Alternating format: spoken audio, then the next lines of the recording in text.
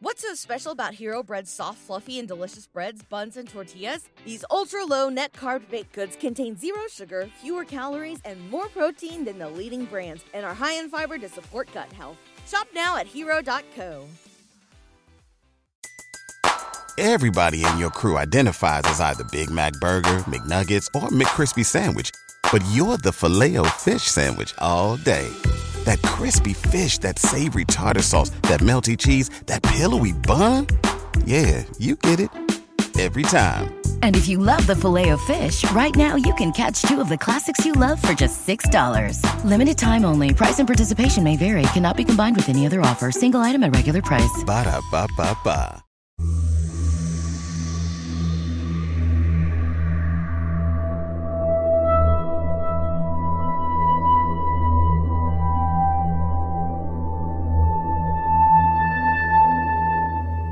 B1 Gang Adventure in Mystery Series, Case File Number 2, Lihim ng Batong Bughaw, Kabanata 6, Anino sa Dilim.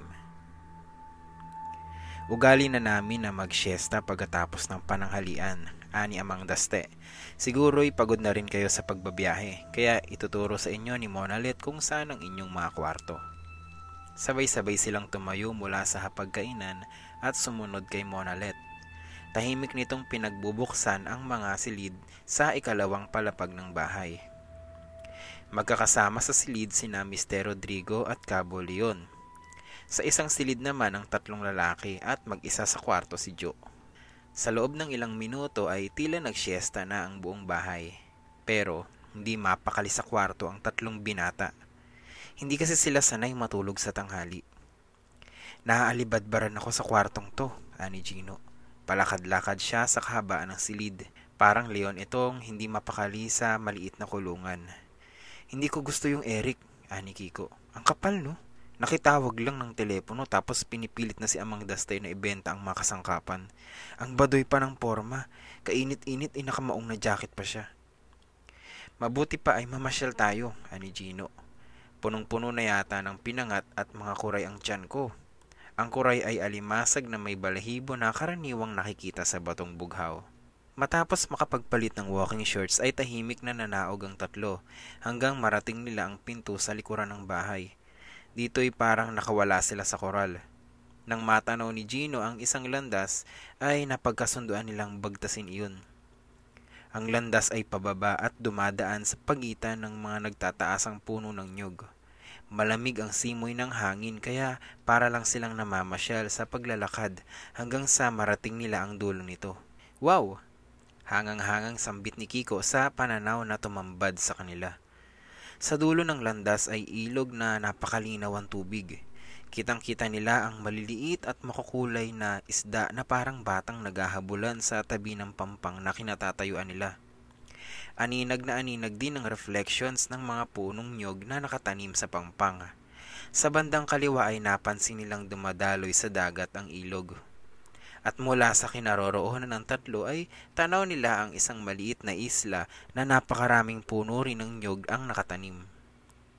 Sa tansya ni Gino ay mahigit 1 kilometro ang lapad ng ilog, pero mukhang hindi naman napakahirap tawirin dahil hindi kalakasan ng agos ng tubig. Lumingalinga sa paligid si Gino. Tumamis ang ngiti nito nang mamataan ng isang maliit na bangka. May nakapintang VV sa gilid ng bangka. Kay Amang Dusty pala iyon, kaya pwede nilang hiramin. Ang totoo, may 2 pang bangka na nakataob sa banda roon pero ang bangkang pinupuntirya ni Gino ay yung basa pa. Pihadong hindi butas dahil bagong gamit pa lang. Pwede nating i-explore ang islang yun, no? Sabi nito habang hinihila na sa tubig ang bangka. Teka, protesta ni Boging. Malaki ang pagdududa niya sa maliit na bangkang napili ni Gino dahil walang katig iyon. At kahit yata isang hita niya ay hindi kaya ng bangka. Sakay na, sabi ni Kiko na hawak ang isang sagwan. Sinundot pa nito sa puwit si Boging para kumilos na. Para lang tayong sumakay sa bump boat sa Star City. Naunang sumakay si Kiko dahil duda pa rin si Boging. Sumakay lang ito ng tulungan ni Gino. Si Gino na ang nagpahuli dahil siya ang magsasagwan. Gino, bilisan mo naman, kantsaw ni Kiko. Dapat yata ako na lang ang sumagwan. Para bang si Goma sa commercial ng bench. Kiko, wag ka nga magulo, saway ni Boging na mahigpit ang kapit sa magkabilang tagiliran ng bangka. Pinagpapawisan na sa nerbiyos at namumutla na ang mga kamao nito. Natawa naman si Kiko nang mapansin ang takot ni Boging. Umandar ang pagkasutil nito. Inuga-uga ang bangka at kumanta pa. Rock the boat, don't rock the boat, baby, rock the boat. Don't tip the boat over. Binulabog ni Kiko ang katahimikan ng ilog at ang kalooban ni Boging. Ganoon na lang ang pasalamat ni Boging nang makarating sila sa aplayan ng isla.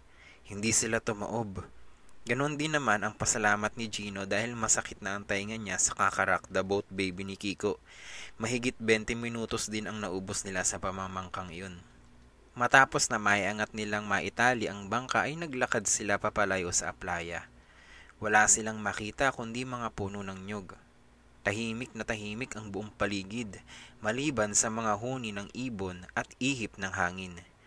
Wala rin silang makitang landas na karaniwang dinadaanan ng mga tao, kaya lumakad na lang sila sa pagitan ng mga puno ng nyog. Paahon ang lupang nilalakaran nila kaya medyo hirap sila, lalo na si Taba. Nakakanerbiyos naman ang katahimikan ng islang to, ani Boging habang humihingal. Para tayong nasa sementeryo Pagkasabi niyo ni Boging ay biglang may umalingaw-ngaw na makantindig balahibong hiyaw. Malakas at tiyak niyang hindi galing sa isang matinong tao. Napatigil sila sa paglalakad. Nagkatinginan na para bang nagtatanong kung narinig din ng kasama ang matinis at malaimpaktong sigaw. Kiko, ilusyon ko lang ba ang sigaw na yun? Kinakabahang tanong ni Boging. Hindi, Bogs. Narinig ko rin. Sagot ni Kiko. Ano yun? Ewan. Shh! Saway ni Gino sa dalawa habang nakikiramdam ito sa kapaligiran. Muling binasag ang katahimikan ng nakakakilabot at mas malalakas na hiyaw. At ngayon ay sinundan pa ito ng sunod-sunod na kalabog. Bago nakakilos ang tatlo ay biglang napuno ang kapaligiran ng mga unga na buhat sa napakaraming hayop na hindi naman nila nakikita. Mula sa itaas ng tinutumpa nilang daan nang gagaling ang mga ingay at papalapit sa kinaroroonan ng tatlo ang direksyon ng mga unga. Sandalipat narinig na rin nila ang napakaraming yabag ng mga ito na tiyak nilang malapit na sa kanila. Kilala ko ang mga ungang yun sabi ni Kiko sa sarili na pilit na inaarok kung anong klaseng hayop ang parating sa kanila. Parang mga kambing! Sigaw ni Boging sabay turo sa dakong harapan nila. Napakaraming kambing! At bumungad nga sa tatlo ang may higit sa 100 nagpapanik ng mga kambing. Iba-iba ang sukat at kulay ng mga ito. May mga maliliit na kambing na katabing tumatakbo ng mga babaeng kambing. Marami ring mga barako na may sungay na. Sabay-sabay na nagtatakbuhan ng mga hayop mula sa isang bagay na tumakot sa mga ito. At nangunguna ang mga kambing na may sungay na pasugod sa kanila. Takbo! Sigaw ni Gino. Doon sa puno ng bayabas tayo pamanhik. Nagkahiwa-hiwalay sila sa pag-iwas sa mga kambing na tuloy-tuloy pa rin sa pagtakbo sa likuran nila. Unang nakarating si Gino sa puno ng bayabas at tinalo nito ang isang may kataasang sanga at doon siya kumapit. Kasunod naman niya si Kiko na nagawa ring talunin ang sangang kinaroroonan ni Gino na humapay na ng kaunti dahil sa bigat ng nauna. Nang lingunin ng dalawa si Boging ay nakita nilang malayo pa ito sa puno na malapit ng abutan ng mga barakong kambing. Bilis, Boging! Sigaw ni Kiko. Bilisan mo at aabutan ka na! Dagdag pa ni Gino. Nang marinig na malapit na siyang abutan ng mga naghuhuramentadong kambing ay parang nagkaroon ng bagong lakas si Boging. Sumikad ang mga matatabang hita nito at halos malaglag na ang suot na saluwal sa pinabilis niyang pagtakbo. Gino! Tawag pansin ni Kiko. Hindi yata kayang talunin ni Bog ang sangang to. Oo nga, kailangan tulungan natin siya. Paano? Boging! Sigaw ni Gino. Talunin mo ang sanga at aabutin ka namin. Nararamdaman na ni Boging ang mainit na hininga ng mga kambing sa likuran ng binti niya nang makarating siya sa puno. Pikit matang ibinuhos niya ang natitirang lakas upang makatalon. Parang dar ng bundat si Boging nang nakatalon dahil nakataas ang dalawang kamay niya at sumigaw pa ito ng ubod ng lakas. Yeah! Naidilat lang ni Boging ang mga singkit na mata nang maramdaman niyang dalawang pares ng kamay ang humawak sa magkabilang braso niya at hinila siya pataas. "Ang bigat mo, Bogs!" reklamo ni Kiko habang hawak-hawak nila Gino ang nakabiting matabang kaibigan. "Huwag niyo akong bibitawan," sagot ni Boging habang nagdadaanan sa ilalim niya ang mga tumatakbong kambing. Kaunti na lang ang hindi pa nakakadaang kambing nang makarinig ang tatlo ng paglangit-ngit ng kahoy. Nagkatinginan sina Gino at Kiko. "Nababali ang sanga!" naaalarmang sigaw ni Gino. Muling tumunog ang kahoy at bahagyang lumundo ang sangang kinaroroonan ng tatlo. "Bogs, isabit mo ang paa mo sa sanga at baka mahagip yan," utos ni Kiko na mabilis na ginawa naman ng kaibigan. "Marami pa bang hindi nakakadaan?" tanong ni Boging sa dalawa. Hirap na ako sa posisyon kong parang paniki." Matatawa na sana sina Gino sa sinabi ni Boging nang muling lumagutok ang sanga at malaki ang biglang ibinaba nito. Swerte namang ilang kambing na lang ang hindi pa nakakadaan pero may isa pa palang barako ang nasa huli. May kalakihan ng katawan nito at mahaba rin ang sungay. Nang makita ng kambing ang pulang walking shorts na suot ni Boging ay nag-iba ito ng landas upang dumaan sa mismong ilalim ni Taba. Napasigaw si Boging nang maramdaman niyang may humahablot sa suot niya. Hindi niya napigilan na huwag magpapalag na naging dahilan para tuluyang mabali ang sanga ng bayabas. 3 magkakasunod na kalabog ang naganap nang mahulog sila sa lupa. "Nasuwag ako!" sigaw ni Boging. "Mamamatay na ako! Gino, Kiko, mga mahal kong kaibigan, paalam!" Naghagal pa ka ng tawa sina Gino at Kiko sa mga salitang binitawan ni Boging. "Bogs," mahinahong sabi ni Gino na pilit pinipigil ang pagtawa. "Hindi ikaw ang nasuwag kundi ang shorts mo lang, kaya hindi ka pa mamamatay." "Oo nga," habol ni Kiko. "Baka nga yung kambing pa ang mamatay nang maamoy ang puwit mo."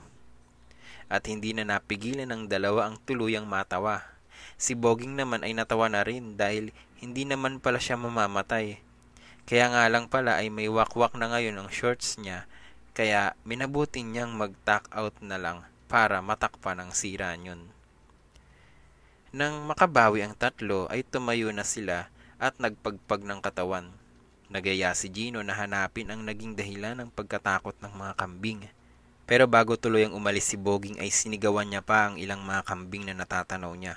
"Pagbalik ko, lagot kayo sa akin. Gagawin ko kayong kaldereta, papaitan at minudo." Marami pa sana itong sasabihin, pero hinila na ni Kiko ang manggas ng t-shirt nito para sumunod na sila sa naunang si Gino. Nang madatna nila si Gino ay namimilipit na naman ito sa kakatawa at may itinuturo sa dakong itaas ng puno ng nyog. Nang tumingala sila ay saka lang nila nakita ang isang unggoy. Nag-iingay ito at binabato ang magugulang na nyog sa lupa. Ito pala ang pinanggagalingan ng narinig nilang hiyaw at kalabog kanina at ang dahilan kung bakit nagpanik ang mga kambing. Sukat namang gumulong ang isang nyog sa may paanan ni Boging. "Wow, buko juice, buko salad, buko pie," sigaw ni Boging. Pero mailap ang nyog. Nakalusot ito sa kanyang kamay at patuloy na gumulong. Hinabol ni Boging ang nyog. Dumaan ang nyog sa pagitan ng mga puno at sa ilalim ng mga halaman. Pero gayon din ang ginawa ni Boging hanggang sa sumalpok ang nyog sa isang kahoy. "Huli ka!" Pinulot niya ito at pinag-iisipan kung paano bubuksan nang mapansin niya ang binanggaang kahoy ng nyog. Nakatusok sa lupa ang kahoy at ang itsura niyon ay lalong nagpaputla sa maputing kutis ni Boging. "Gino! Kiko!" Binitawan na niya ang nyog at nagtatakbo pabalik sa kinaroroonan ni Gino. "Para kang nakakita ng multo," bati ni Gino sa kaibigan. Nagpapahinga ang dalawa sa ilalim ng puno. "Huwag kang maingay at baka magalit sa ating niyang unggoy ay batuhin tayo," saway ni Kiko habang nakapormang nakasandal ito sa puno ng nyog. Hindi tuloy makaimik si Boging. Pilit ditong hinahawakan si Gino para mahila palayo. Naintriga rin naman si Gino kaya sumunod na ito. Ayaw naman ni Kiko na mahuli sa balita kaya nagpasimple itong sumunod din. Kinalabutan din sina Gino at Kiko sa itinuro ni Boging. Isang krus na kahoy na nakatusok sa lupa. Walang nakasulat sa krus pero walang duda na bangkay ang nakalibing doon. "Ayoko yata ng vibrations dito," sabi ni Kiko. "Sino kaya yan?" Tanong ni Boging. Kayo naman, malay ba ninyo kung ano ang nakabaon dyan? Pero kung sakaling tao, ayoko nang malaman kung sino. Yun lang ang sinabi ni Boging at tumalikod na ito pabalik sa burol na nakabuntot na rin ang dalawang kasama. Alam kaya nilang may punto dito? Ani Gino. Probinsya naman to, sagot ni Kiko. Baka naman pwedeng maglibing kahit saan. Ba't wala silang sementeryo? Sabi naman ni Boging. Hindi pa natin kilala ang mga tao dito. Huwag muna nating ipagsabi. Malay natin. Nahinto sa pagsasalita si Gino. Napatingin ito sa gawin ng ilog na pinag-iwanan nila ng bangka. Nakarinig sila ng mga tinig. Tahimik silang naghihintay. Saglit lang at nasilip na nila sa pagitan ng puno ng nyug si Lily. Oh, hi! Nagulat si Lily nang makita sila, pero nakabawi rin agad. Nadiskubre na pala ninyo ito? Madalas kami maglaro dito dati noong bata pa kami ni Monalet. Nagulat din sila pero hindi sila nagpahalata. Kaya lang ay tinitiyak ni Boging na hindi siya nakatalikod at baka makita pa nilang butas ang short niya. Tumango-tango lang sila bilang pagtugon. Nakatingin si Lily pero matalas ang tingin nito sa kanila. Hindi pa nila nalilimutan ang puntod. Mas mabuting magpatay mali siya muna sila habang di pa nila alam ang mga tunay na pangyayari sa paligid nila. Nagyaya na si Gino na bumalik sa bahay ni Amang Daste.